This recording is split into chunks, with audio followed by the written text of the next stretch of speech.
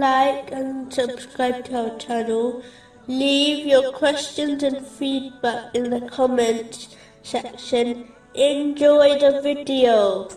Moving on to chapter 33, verse 45. O Prophet, indeed we have sent you as a witness. Even though Allah, the Exalted, does not need witnesses on the Day of Judgment, in order to testify for or against the creation, as He will make each person's deeds manifest. But these witnesses will be a means to honor or disgrace others. Therefore, if a Muslim desires true lasting honor on the Day of Judgment, they must prepare adequately for it, through sincere obedience of Allah, the Exalted, by fulfilling His commands, refraining from His prohibitions, and being patient with destiny, according to the traditions of the Holy Prophet Muhammad, peace and blessings be upon him, which includes treating the creation kindly. This will ensure that they will be honored through the witnesses who will testify for them, instead of being dishonored in front of the entire creation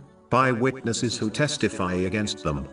Those who desire the Holy Prophet Muhammad, peace and blessings be upon him, to testify on their behalf, meaning intercede for them, which has been discussed extensively throughout the Holy Quran and the narrations of the Holy Prophet Muhammad, peace and blessings be upon him, such as the one found in Sunan Ibn Majah, number 4308, which advises that he is the first person to intercede, and the first person whose intercession will be accepted by Allah, the Exalted, on Judgment Day, should strive to make themselves worthy of his intercession by performing the actions which result in this, such as supplicating for it, after hearing the call to prayer, which has been advised in a narration found in Sunan an Nasai, number 679. But this would require one to regularly attend the obligatory prayers at mosque, instead of choosing to offer it at home. The greatest action, which will result in the intercession, is learning